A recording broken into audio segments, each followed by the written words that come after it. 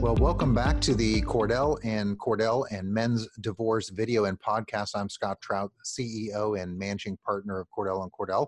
And as always, we continue to bring to you the latest information as it relates to COVID-19 and how it's affecting guys before, during, and after divorce, and really all aspects of family law.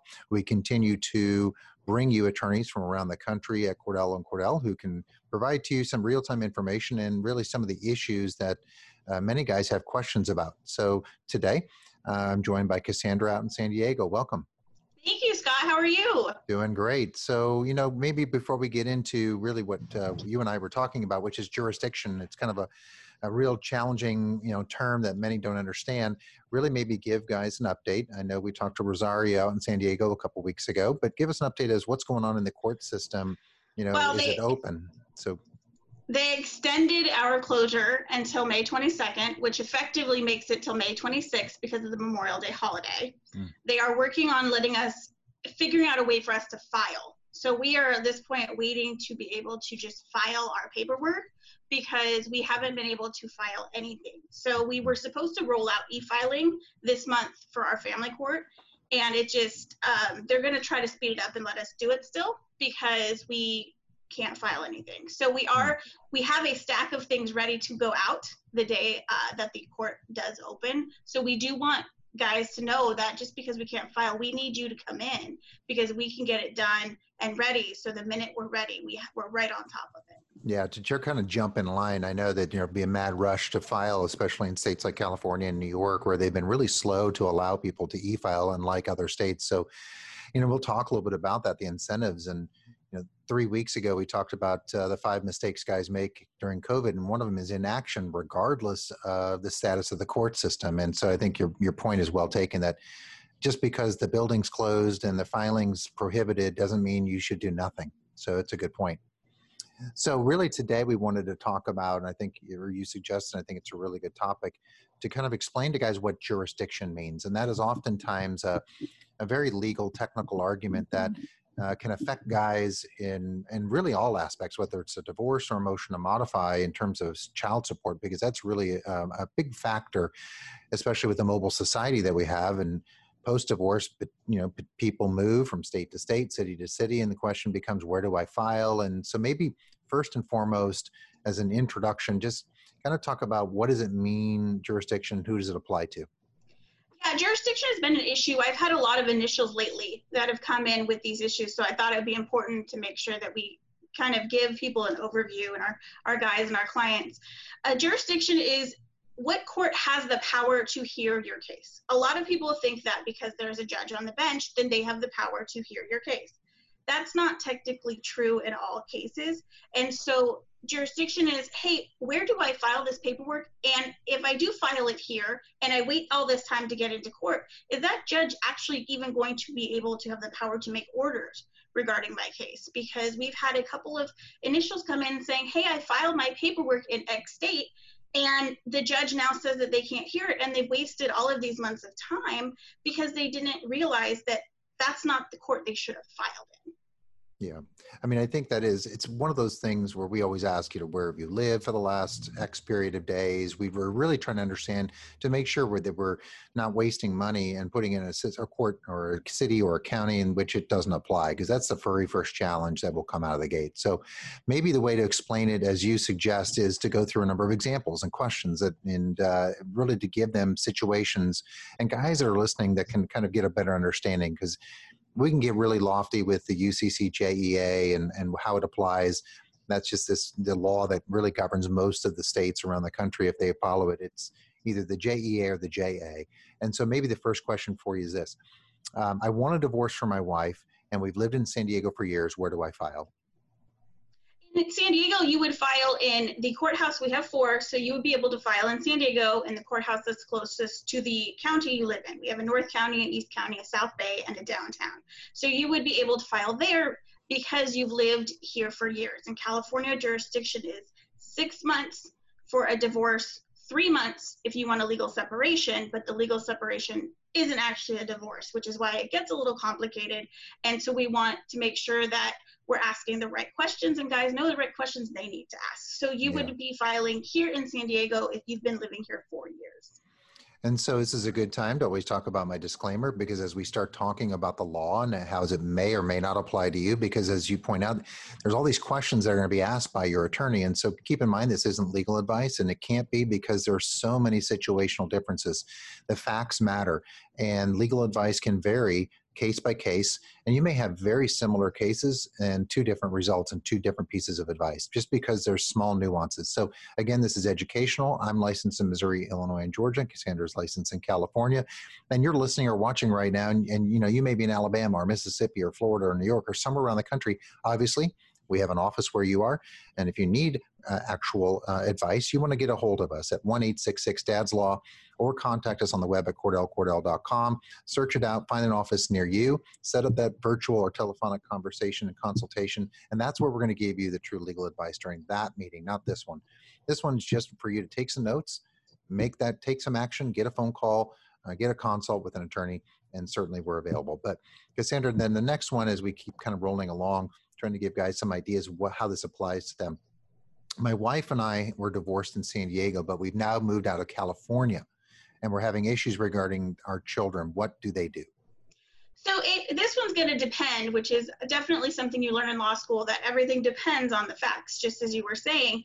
So if dad moves to, let's say, Wisconsin, and mom moves to, let's say, Tennessee, and the dad has had the child for more than 6 months at a time in Wisconsin, but they were divorced in San Diego, California has what we call original and continuing jurisdiction, which means that since the first orders were made here, California will have jurisdiction until and unless another court is willing and able to step in and they have jurisdiction.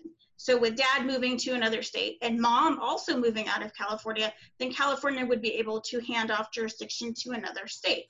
Well, now we have an issue because dad's in one state and mom's in another. Well, since the child has been with dad for 6 months, then the UCCJA, which governs the children, would control, and dad would want to file in Wisconsin.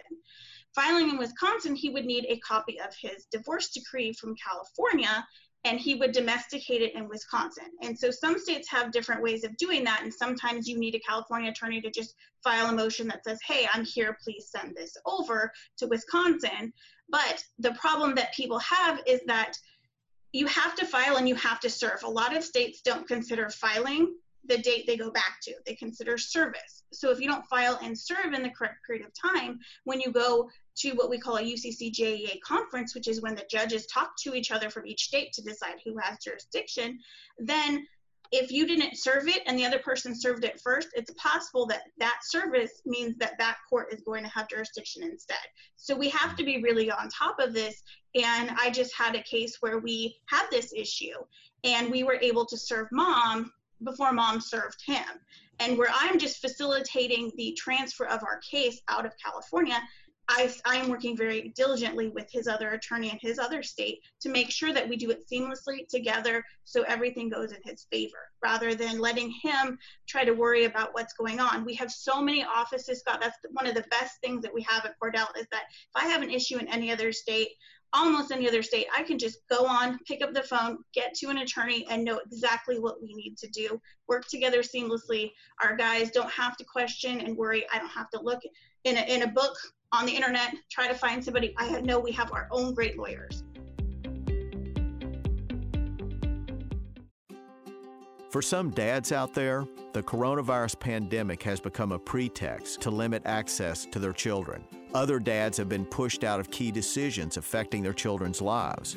If you're one of those dads, Cordell & Cordell is here for you, as always, but with expanded services. We can meet you in person or by video conference on weekdays, evenings, or weekends. Our goal is to step up our service to meet your needs now.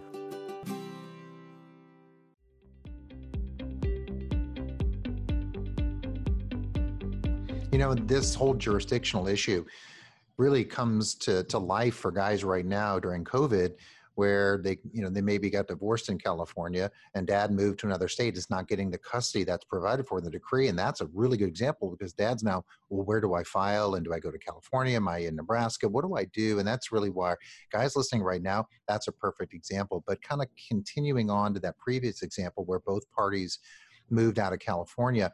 What if neither have been in a state for 6 months? You'll hear that a lot in the UCCJE about a 6-month rule. What happens if neither have a 6-month residency in either state? It depends on if they've had a residency before in another state. So the UCCJA controls if they lived in California before they moved and they were here for the continuous 6 months, then California would have jurisdiction. You could still file in another state and ask the court to say, hey, we're both not living there anymore. There's no reason it should stay there. But these technicalities are where it gets sticky. And if one person wants to file in California and one wants to file in another state, you want to make sure that you have the people that can say, hey, I understand the 6-month rule applies, but neither one of these parties have ties to this state anymore. So even though that is the state that should have jurisdiction, there's nobody living there to keep a jurisdiction. So part of this is statutory and part of it is common sense. The California court's not going to say, well, I'm going to keep jurisdiction over somebody that's not even living here or going to be here. It just doesn't make sense. But you don't know that unless you have the people on board to help you figure that out. Yeah. And as you really begin, if that is an issue, and I think one of the things, and I have this a lot, where I have parties living in different states. I actually had someone living in the territory of the United States and someone living in the United States mainland. And the question became, for our client, a choice of law, meaning which law is going to be more favorable to them. It's clear that both may have jurisdiction, and it would really be a race to the courthouse because there were no kids involved. And so really, it's a conversation with your lawyer about, hey, what's going to be more favorable to me? Looking at the judges, looking at the potential rulings, looking at, spousal support, property division, misconduct. There's so many things and variances across the United States, including some of the territories, that you really need to make that decision, and jurisdiction becomes one of them. And so let's carry on the conversation on this and with examples. My wife and I were divorced in Montana, and we since have both moved to California and lived there for years. My wife, or ex-wife, is now trying to move our son from California to Florida. What do I do, or what can I do? So that one's a really good one. That's also another issue I've had with clients coming in where he's already chased her to California. She's already moved here, but now she wants to move again. And she's moving and using the previous order to control the situation, to say, hey, before that, from this order from 10 years ago when this child was a baby and you barely saw him, that I should be able to move again with him. Whereas in the last 5 years, dad has moved to California, established a 50-50 schedule with this child. The child's now 13, that you need to file to domesticate that order in California and then ask to modify it based on the current circumstances. And then once you file those things, mom can't just take the child. Mom would then need a court order, because all of California's custody visitation orders mandate that without written consent, you cannot move unless you have written consent or a court order. Yeah. That whole relocation is such a huge issue. Whether you live in the same state, separate states, I get it a lot. She's threatening to move. What do I do? And first and foremost, there are states like Missouri and California that put in orders that require consent and notification and time periods. And you need to act, get a consultation, make sure you're protecting your rights so you don't give those up on a relocation, especially now. We see a lot of relocation issues in the summer, right before school starts. So they try to get jurisdiction, they try to get the child enrolled, and it's almost too late.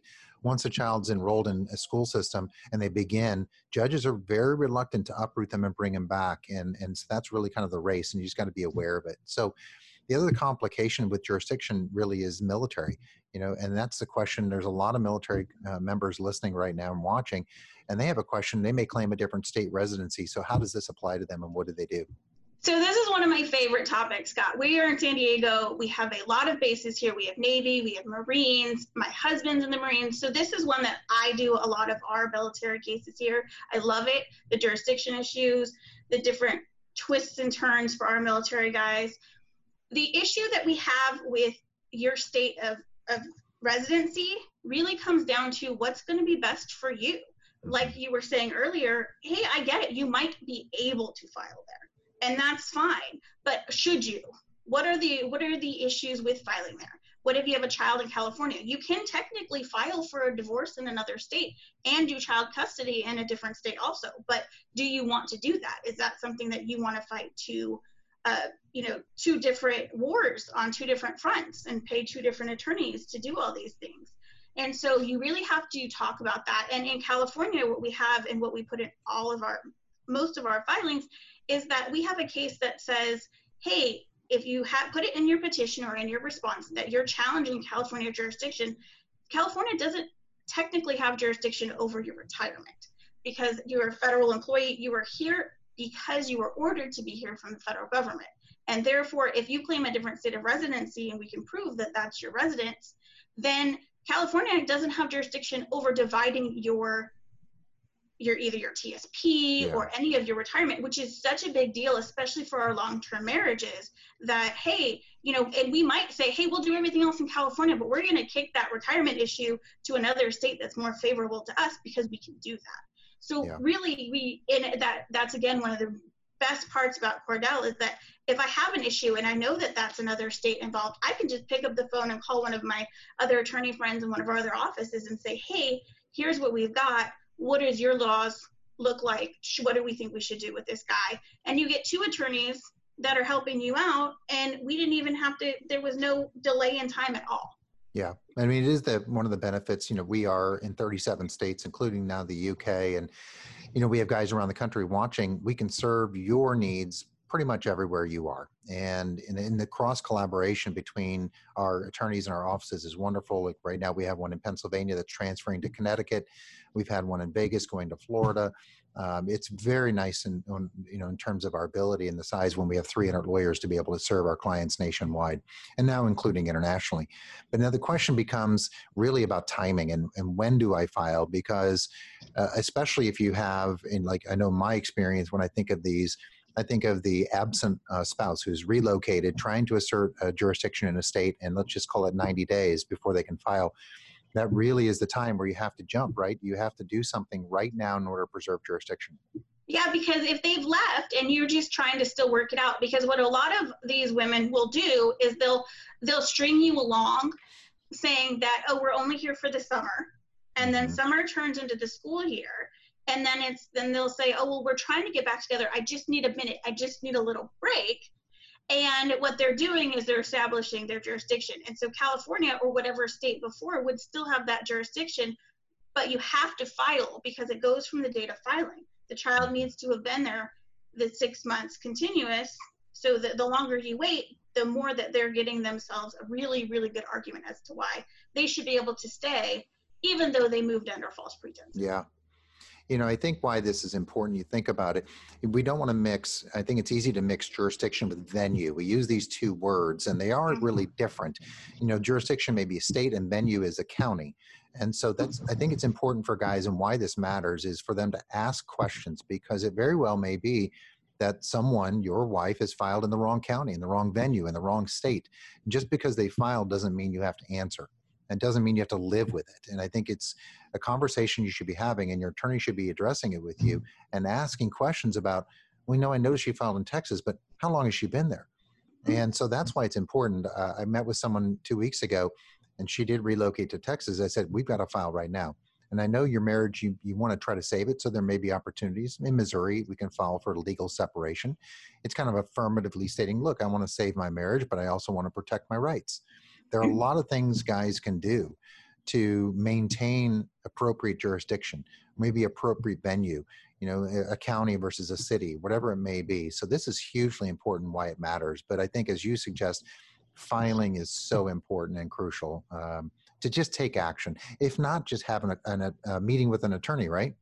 Yeah, to just ask the questions. Yeah, I mean, they'll be well versed in the jurisdictional as well as the venue. And they'll be able to give you some options. And sometimes I can tell you is that I've seen opposing party file when they knowingly don't have jurisdiction, hoping you simply file a response. And now you've made yourself available. You've kind of consented to jurisdiction when it didn't really lie properly. So that's the technical part that I think I enjoy very much. And you've talked about it. It's ways that we can develop strategies to kind of put you in a really good position. Because let me tell you, if I'm fighting my spouse and she wants to file in Texas, but jurisdiction lies in California, I think we have the upper hand if we can get California court file system first, because she doesn't want to come back to California, right? Nope, she doesn't. She's not going to want to be pulled back. Yeah. And so now you've got the upper hand, and now we may be in a position where we can save you money by settling the case because she doesn't want to have to travel back and forth, hire two attorneys. And that's the kind of the money saving strategies, especially when it comes to those types of issues that I think are important. So Cassandra, this is, I think when you give great examples like this and guys can connect with those types, we use San Diego and California and Florida as just, random states, but insert your state in any of those examples and they can apply to you. So thanks for joining us on that. It's really good stuff. Thanks for having me, Scott. So, as you're thinking, listening, and watching to this, you probably have questions about jurisdiction and venue. And set up that consultation with us at 866-DADS-LAW or online at CordellCordell.com. We have attorneys across the United States and in the UK to help you and answer your questions. We can do it virtually and, via Zoom or FaceTime, whatever's more convenient and comfortable for you. And we do have availability in person where state authorities allow, but obviously health and safety is our first priority for you and for our attorneys and our employees and staff. So, this is something we want to continue to bring to you. Tune into this video and podcast every day as we bring examples just like what Cassandra brought to you and really relevant topics during COVID that many don't think about. And so now's the time for us to talk about it and to be concerned about it. So also check in on our virtual town hall on Thursdays, where remember, you can join in live, ask questions, and get answers from our group of Cordell panelists every Thursday during our virtual town hall. So thanks for joining. Until next time.